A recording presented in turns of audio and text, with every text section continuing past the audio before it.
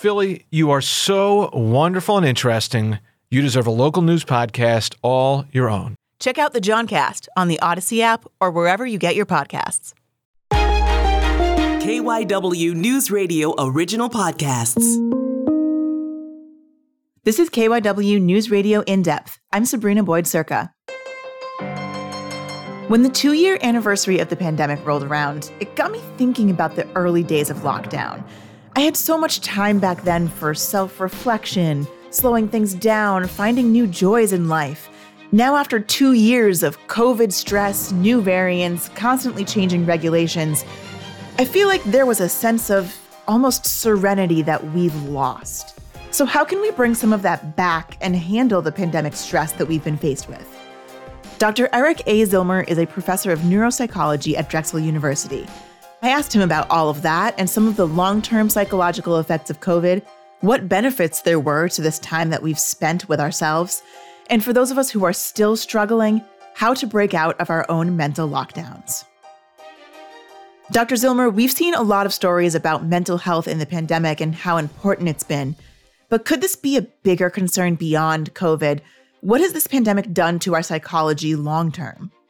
Well, it has really affected us psychologically as much as it affected us medically.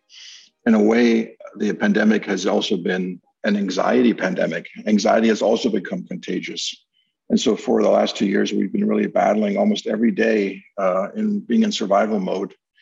And I think the biggest takeaway, Sabrina, is that we really have to focus on ourselves and manage day to day these challenges as they come up. Because if we don't do that, we don't emerge out of this pandemic. And I think one myth is that when COVID-19 is over, everything will be fine. We'll be back to normal. That from studying stress and trauma, we know that's not true. It's more likely that if you don't address it head on, you'll come out as a victim, angry, despondent, and you'll be unhappy. Whereas the pandemic also gives us an incredible opportunity to reflect on ourselves and to perhaps spring forward rather than fall back. It's a very important message, but I don't think people look at the pandemic as an opportunity for self-growth and self-reflection. Yeah, I think it's important what you said there, that this isn't just all going to go away and suddenly get better. And I think there are still in some ways we are thinking that there is an end to this someday, even if it's 5 or 10 years down the line. But I think there's a lot that is just going to stick around.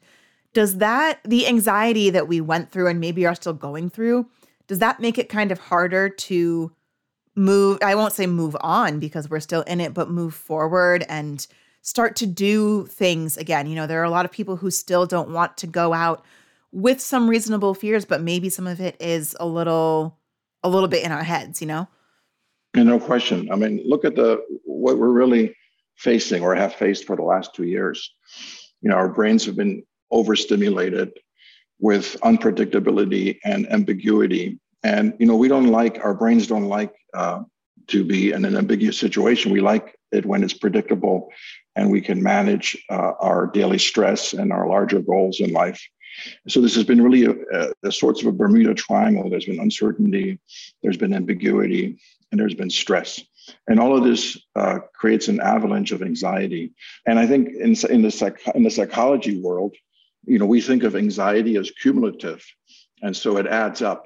And if you don't address it, it'll just add up. And then all of a sudden, something seemingly small, like the other day, I was getting money out of an ATM machine. And for the first time in my life, it swallowed my card and no money came out. It really upset me. And I was thinking, you're overreacting. But this is what the pandemic does to you. It just adds up all this stress. And then seemingly something small can look like something major. I laugh because I do that all the time. I will have a full breakdown over the tiniest thing and then be like, what? Oh, wait, this is because I have been pushing down and ignoring all of the feelings that have been bubbling up in me over the course of the week. Yeah. And, you have to reset and you have to look at yourself. And one thing we've learned, Sabrina, from the military, which have studied stress, because our military and our servicemen and servicewomen, they're sometimes in very stressful situations. And so the military has studied stress for many decades. And one other area is sports, where we like it when somebody has to shoot a free throw and the game's on the line, and where we want to see not only if they make the free throw, but how are they dealing with the stress? So we've been studying stress for a long time. And one thing we've learned is that you can do something about it, that resiliency is something that you can learn. And I always talk about like some of these ingredients that you could put into your psychological backpack as a toolkit. Because if you don't, this journey might come back to haunt you. We talk about unfinished business in psychology. And if you don't really attack this pandemic and try to deal with it head on, you may regret it later. So, we put a list together of psychological ingredients that are accessible, that people can learn, and that I think really help you focus on yourself and how you can manage this pandemic. Otherwise, you're just a passenger. We want you to be a captain or a co-pilot. If you're just a passenger, it just feels like things are happening to you. And that doesn't have to be like that. Are we looking at things that we can do on our own, kind of in the day-to-day, as opposed to the other, not extreme, because I do recommend therapy to everybody, but a lot of people aren't ready for that step. Is this something where we're saying like, talk to somebody, talk to a psychologist, or just here's something you can do when you start to feel that stress on a regular basis? Yeah, these are things you can do yourself. But like in many, problems in life, it may help to talk it over with a friend or have a life coach. Or if you really feel that your life is being affected to the point where you're occupationally or socially in kind of in a repair mode, you may have to ask for professional help. But these are all things that you can do yourself. And in fact, they're many of the common sense, or they come from other countries where people have been dealing with stress, or they happen to be really happy or really healthy. I mean, what are they doing to have, like, boost up your immune system? And what's the psychological vaccine for this pandemic? So I'll start with something simple. I think the first rule is that you have to take care of yourself first. You can't help anybody else. You can't help your family. You can't help your colleagues at work if you do not take care of yourself first. And with that, it's really self-care. It could be as simple as, sleeping more during the pandemic, eating healthy, engaging in self-care behaviors. I personally started yoga. I've never even thought about it before, but this idea of just taking care of myself, reflecting on my own body, slowing down a little bit, it really is helpful. And it also gives you a sense of self-worth. It increases your self-confidence. You feel good about yourself. One of the things that the lockdown, took away from us is to go to your hairdresser, to go to get a pedicure, to go work out in a spa. All these things we took for granted, they were really important in shaping your self-esteem for yourself.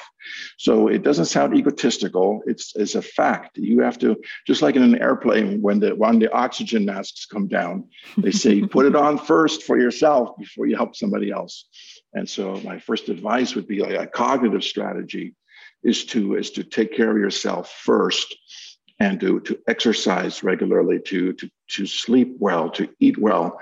And how many people during the pandemic have started cooking more at home with natural ingredients? Even like I know friends who started a herb garden so they can eat healthier. And so this reflection on restoring yourself and the psychology and physical preparedness of yourself is a really good idea.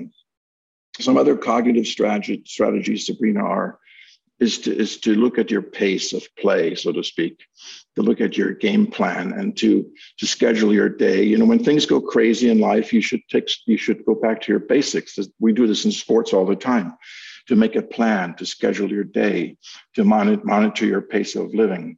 It takes the brain longer to process novel information, so keep it simple.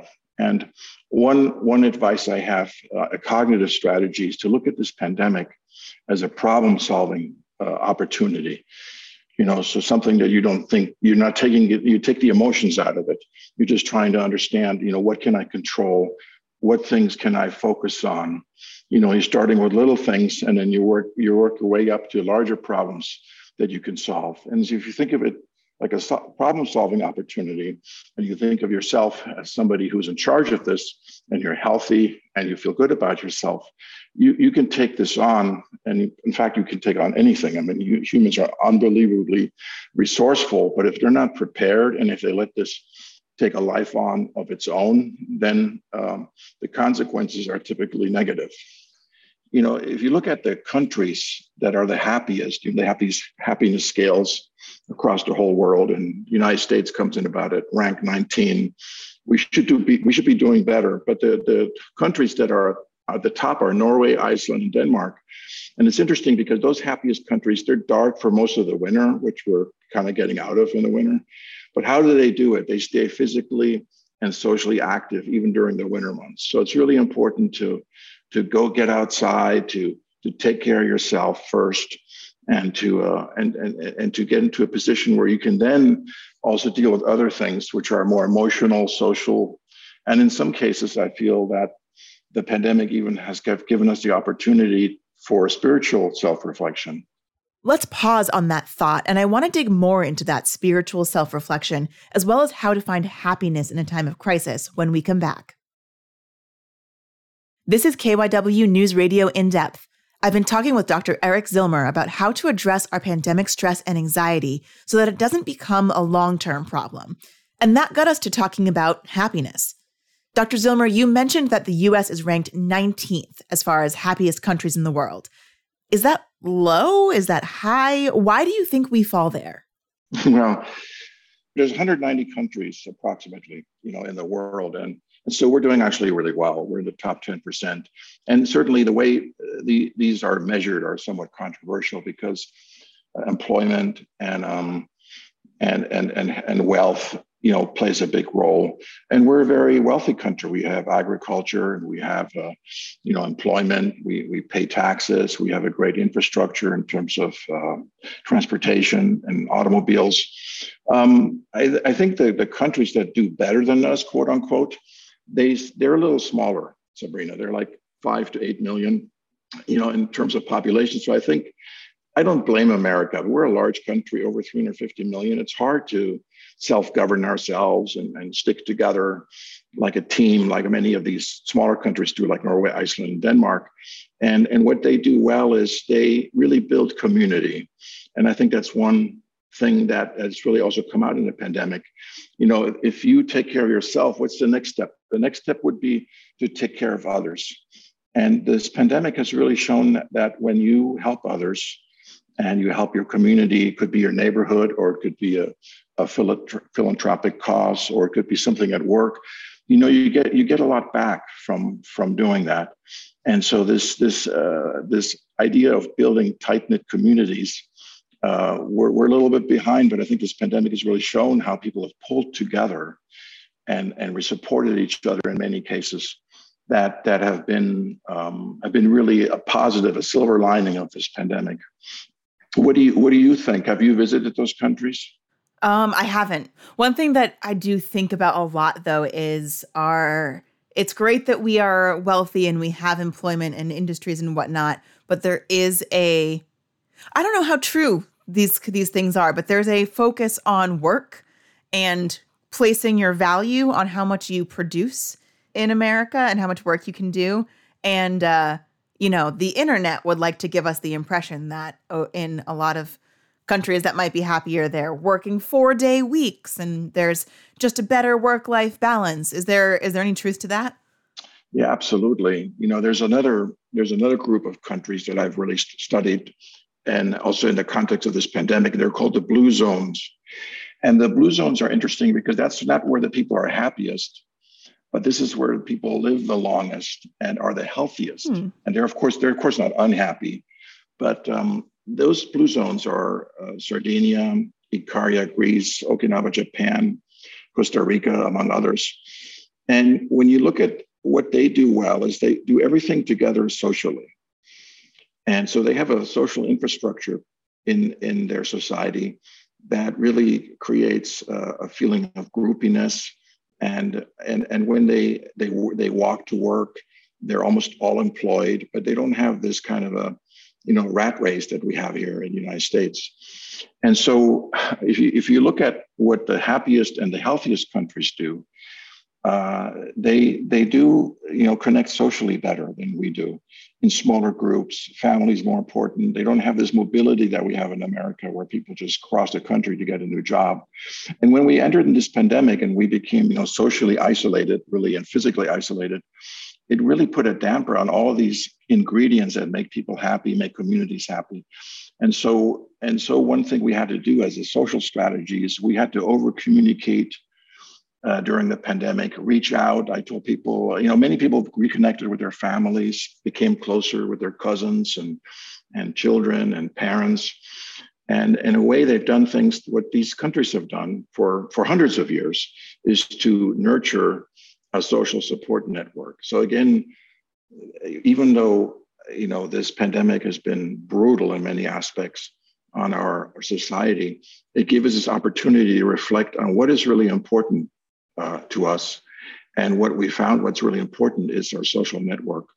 And so we've invested in it more. Everybody became a Zoom expert. Everybody learned how to unmute. And so we started really missing this water cooler at work to process things socially.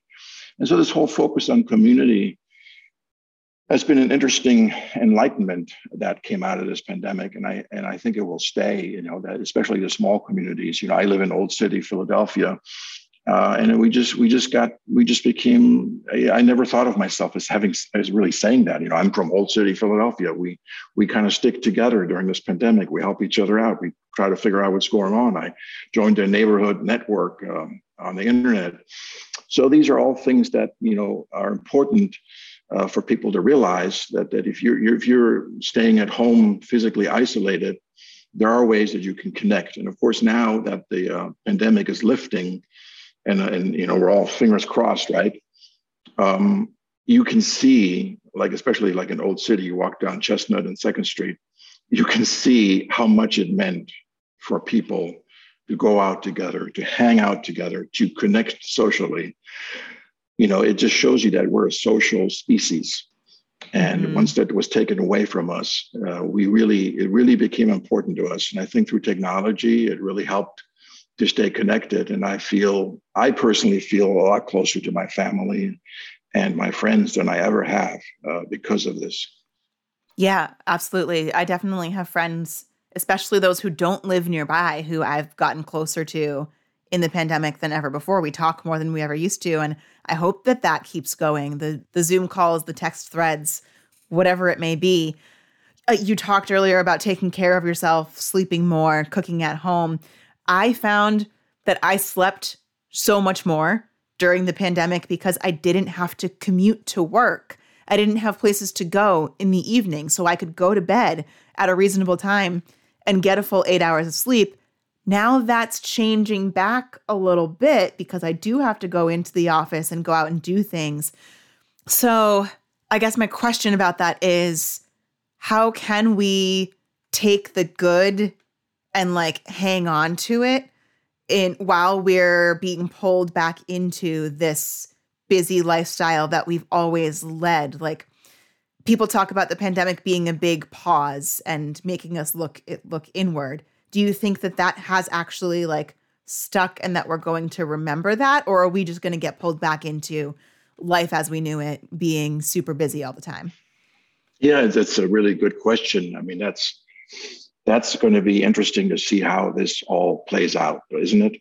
I have a couple things I would touch on. One is, during this pandemic, it became really interesting and important for people to be emotionally honest with themselves. I feel people stop playing games, and that's probably the wrong word, but we have so much stress and so much ambiguity.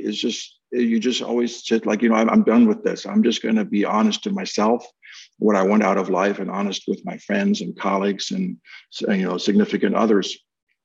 We also learned how to apologize to ourselves. We don't have to be perfect.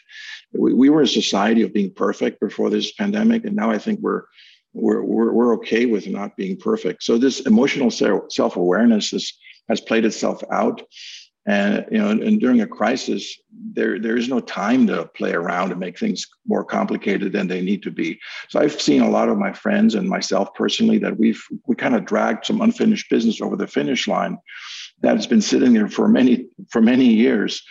The other thing that you touched upon is our relationship between work and family, and that's always been really complicated, I believe, in this country. I grew up in Europe, where they also have a strict separation between work and family, maybe even more strict, but it doesn't feel like that. But here in our country, I've always asked to differentiate between work and play, and I never felt comfortable with that because I'm always one person, and I'm the same person at work and I'm the same person at home.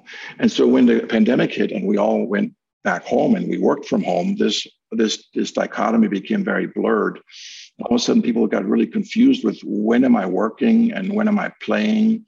And I advised everybody at the time to, develop something in your home, like even a room or just a chair where that's just where your work is, because it helps to be, structured during a crisis. And this is where your play is. But as it turns out, people started, working in their home clothes and, all these Zoom things about working in pajamas. And I thought this whole thing was really, really healthy. And then what happened is people were asked to come back. And as you know, the first wave, they didn't go back. They were really comfortable working from home, which was really surprising. And now we're in a situation where people are being asked to come back to work, but in a really sensible way. They're not, work has become different. People are now feeling like I would like to be at work, but I want to be safe. But I also like working from home. So this whole hybrid model has been established. So it's got to play itself out. But I get back to this emotional honesty, what are you really trying to do when you're going to work? You're trying to accomplish something, and you're trying to work as a team to create something that's bigger than yourself. And so you can do that from home and you can do it from work. So I feel this hasn't played itself out in terms of how office buildings of the future will look like, and will people really go to work for 5 days a week? And when I watch some of these new buildings go up and their windows don't open, I wonder really what the future of work will be. And so I think that's an interesting development of this pandemic. You're saying that, do you go back every day now to your office? Not every day. I mean, 3 or 4 days a week. So there is still that flexibility and that option to work from home. And I feel like I've needed to ease myself back in. I think there were a couple of weeks where I went in 5 days and I was like, I can't do this anymore. So now I'm staying home 1 or 2 days a week, which was also really interesting to see how fatigue builds up more quickly, I guess. I don't know. I don't know if there's psychology behind that I got used to not seeing people and now it's harder to socialize. There's no question. If you look at the industrial age, and the industrial age in Philadelphia in the late 19th century, we had the World's Fair here. We made things. And one of the things that happened during that time is the clock was invented, the Rittenhouse clock and famous clocks. And our whole system, and I really think we inherited that for 100 years, was centered around the clock, around time. And this pandemic kind of shifted this, that you had more like a shift time, you stay at home, you got to get things done. Everything became more interestingly ambiguous, but somehow we got it done. And I think the key ingredient is to shift away from this, the rigidity of the clock system, and go to more of a compassionate model where you're working with your colleagues to try and understand what you're trying to accomplish. And if you're doing it that way, if your boss is compassionate and they asking you, when would you want to be at work, and how do you want to see this happening? I think it's a whole nother model where also I think productivity and on-job satisfaction will increase. And this is what we're seeing now across the country, that this works a lot better than, especially during a crisis, and demanding that people come back and they're telling them that this is where your cubicle is, this is where you're sitting. And so when you have people participate in their welfare and in their time schedule, and they're actually much more willing to take risks, Sabrina. I mean, they're not great risks, but just, I'm okay here at work, even there's a lot of people. I'm not concern about, COVID. We're all vaccinated. We all need to know each other, and they're much more willing to participate. And so that's been, something that's also new, is to involve all the workers in terms of being self-determined how they're going to come back to work. And I don't think that's played out yet, because we know that in Philadelphia, there's still a lot of work to be done in terms of how people come back to work, and there's not 100% occupancy in what we had pre-COVID. So it has to play itself out. I'm a professor, and we're definitely in the hybrid model. We're trying to figure out, like, when are we at work, and what can we do over the computer? And so I think it's a healthy relationship. But I also know, and this, I'm sure, is that the best way to communicate with people is face-to-face. You lose a lot of body language, subtleness. Sure. The Zoom calls are great, but ultimately, if you want to do really good work, you're going to have to be in the office a little bit. So that has to play itself out in terms of the human resource component. I know you have some experience and knowledge of historical epidemics as well, medicine throughout history. Is there any research that's been done into kind of psychological effects of past pandemics? It feels like this is a whole different approach where, we talk about the AIDS epidemic, but we didn't shut down the whole world for that. I guess maybe if you go all the way back to 1918, but that was operating in a very different world. But are there any sort of traces of what happened in the past that we can see that's happening to us now in terms of mental health?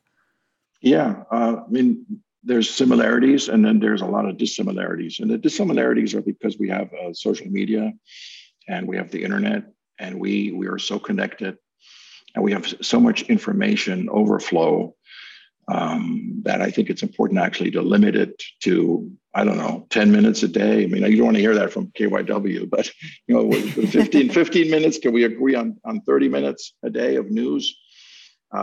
It's just so much information that's bombarding your brain that is hard to deal with because there's so much going on. It's like going from one intersection to the next in your car, and the lights are all blinking, and you don't know when to step on the gas, when to get on the brake. The similarity is that people have always been very suspicious of these pandemics. They've been always kind of like paranoid about it, to the point where people would become secluded or not allow outsiders to come into their city. And I think that's something we can learn from. There's always been this great ambiguity with this pandemic, is like how do I approach my family? Should I be vaccinated? Should I have a COVID test the same day? What if I want to visit my mom in a nursing home? How do I manage that? This small feeling of paranoia about dealing with your family with a contagious disease has always been around. So it comes back really full circle, Sabrina, to coming back to yourself. We started off with saying, hey, you got to take care of yourself physically, but I would conclude, in terms of managing this pandemic psychologically, you got to come back to yourself and think about yourself spiritually. And so it's interesting that this pandemic also offered this opportunity to reflect on really your own happiness, what's important to you. Many people have reevaluated their priorities in life. And in a way, the silver lining has been also to find happiness in unexpected ways, to find peace, to find mindfulness, to embrace a sense of belonging. And for many people in the pandemic, they also found meaning in life that they didn't have before. And some were small. Let me ask you, Sabrina, did you do any of these things? Did you start gardening? Did you have some new recipes? Did you adopt a pet? Did you start yoga, painting? Like a lot of people, my daughter adopted a pet, we call it the pandemic pet, as it turns out, because people want to take care of things. You see, that's what I was talking earlier about. It could be a pet, it could be your grandmom. It's all the same thing. And so this may become as a surprise, but it's true that, if you look at rock music, the greatest songs in the recording history that ever been written have been composed during amounts of stress and disruption. Mm-hmm. So Bob Dylan in the 60s, he wasn't at peace with himself. Leonard Cohen, the great Canadian songwriter, there was disruption. And out of this disruption came these amazing ideas about who we are as a humanity. And I think that's true for people too. They can find meaning in life through this stress that this pandemic has exerted on us. We have to look in the mirror and say, like, hey, how do I find peace in this? And what's important to me? A lot of things have been taken away from me. What is important to me? And I got to find a way to make that happen. So I do feel people have looked at this. It's very similar to individuals that I've studied who are confronted with a terminal illness. All of a sudden they feel, the smallest things in life or in biology have special meaning and are beautiful. And I see a sense of that to some degree in this pandemic, that people have reflected on their own self-worth and started, either doing big things or little things, all of which have been really important to them. We have to take one more quick break, but right after this, we'll talk about how to get ourselves out of this pandemic funk in a healthy way. We're back with KYW News Radio In Depth, talking with Dr. Eric Zillmer from Drexel about how to make something positive out of the uncertainty and stress that we've all been feeling for 2 years in a global pandemic. I want to kind of come back, maybe end a little bit of where we started, because I know you touched on some of this, but the way that you phrased this in our emails before this conversation, I thought was really interesting, that whether we move on and find new journeys of happiness and meaning in our lives, or whether we feel like a victim and will be to some degree stuck in pandemic mode, like whether we deal with this now is going to affect that. So I want to talk about getting stuck in pandemic mode, because I think there are a lot of people who I understand the hesitancy, but I think that also can have some really rough effects to be so afraid. So how do we avoid that? And I know you mentioned a few things already, but like final takeaways, what would you say to make sure that we do come out of this and maybe come out of this as better people? Yeah, I mean, we have this opportunity to spring forward and not fall back. And, when people experience crisis, many of them come out of it like going 3 steps back. We know this from the military. We send our men and women to military conflict, and many came back broken. And so we studied why is it that they come back broken and others come back, stronger. And so what we've learned is that you have to attack and deal with the issues that you're confronted with at the time that you're doing this. I give you the military comparison. In the past, when there was a lot of stress in the combat field, they would take the soldier off the combat field and fly them back into another country to treat them. Many times it took a week or two.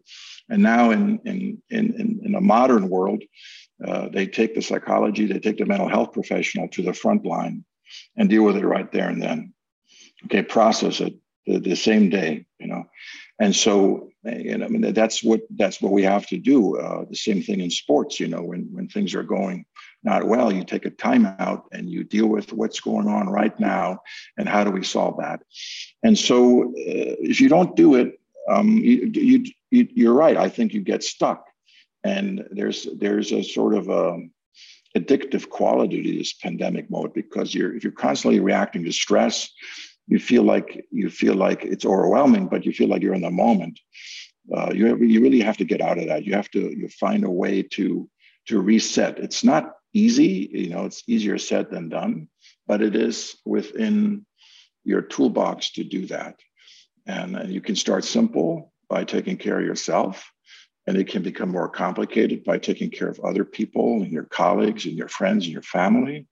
It can get even spiritual and existential, where you look at what makes you happy and you got to be honest with yourself, but maybe the first time in your life, because you need to during a crisis to get a sense of what's real and what's not real.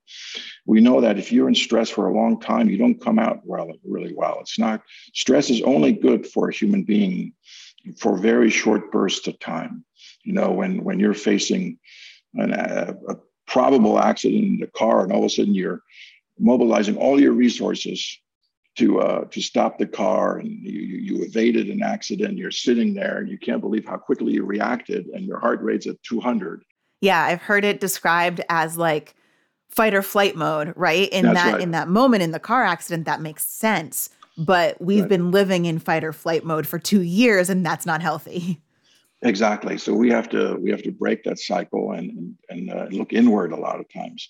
And so I believe that, like I started in the beginning, it's not our fault. This has not been fair, this pandemic, but life isn't fair, and we can find, beauty in stress and in a crisis, and we can problem solve our way out of this. I mean, many people do. Many people need help. Sometimes it's fun to talk to a friend about this or your family, but you can also do it alone. And I think the fact that you can be self-determined about this, you have some skills. I've never thought that I would do yoga, and I started signing up for online yoga. I changed my life. I never thought I would cook as much as I do, and really appreciate the process of cooking. I have a whole garden at home now. I play music. I connect to my friends. That doesn't mean my life is perfect, but I feel like it's in a way it's in a place that I can manage this pandemic, and especially manage, Sabrina, what's coming. Because part of the problem with the pandemic is we don't know what is coming. There's this ambiguity. We just want it to be over. And I think when we realize this is more of a journey than a destination, to use a cliche, it's so true. There is no over, okay? This will be a long time coming, and we'll have to deal with it for a long time, and there may be another pandemic, or there may be something else. And we're used to these things, but now we're not used to them in the medical public health context. Before I close, can I ask you if you had COVID? I did not. Yes, so far I have not. Yeah, and I haven't either. But I've had many friends who have it, and one of my friends who just went through it in Germany, she got sick pretty good. I've been checking in on her every day, and then finally she felt, look, I feel much better now after about 10 days, and she said, Eric, I really was thinking a lot during when I had COVID, and I in a way it was like a blessing, because I put a lot of things to rest in my mind that are going to be helpful for me moving forward. So it's not only the pandemic, it's also when you're actually sick, that there's an opportunity, apparently, or possibly, if you're not too sick, that you can actually think about yourself in a different context moving forward. So I was really happy to hear that from Julia, is her name. And I know I'm glad she's doing better. But it's the kind of a stress that you're dealing with that is personal, and it's overwhelming. And but yet, if you look at it in a certain way, you can manage it, and you may be able to come out of it better and by stronger. And that's what we want. We want people to be happy. And it was Thomas Jefferson who always said, you have in our Declaration of Independence, there's this right for happiness. And when you look at it carefully, is it happiness that's given to you, or is it happiness that you have to earn? It's the pursuit of happiness, right? That's right. So it's not, that's right. It's not guaranteed, but you have the right to find your way of pursuing it. That's what I believe. I mean, the whole Declaration of Independence is written like an inkblot test, right? But it is far from perfect, but the pursuit puts it back on you, Sabrina. It puts it back on you. And I think it's good to remember that this country is one of the pillars, maybe the most important words, in terms that we have this right for self-determination, and we have this right to pursue happiness and meaning in our life. And why wouldn't it be true during a pandemic? It is more true and more important now than ever. That's it for this episode of KYW News Radio In Depth. You can listen to the podcast free anytime on the Odyssey app, and you can find it wherever you listen to your favorite shows. I'm Sabrina Boyd Circa, and we'll have another episode out soon.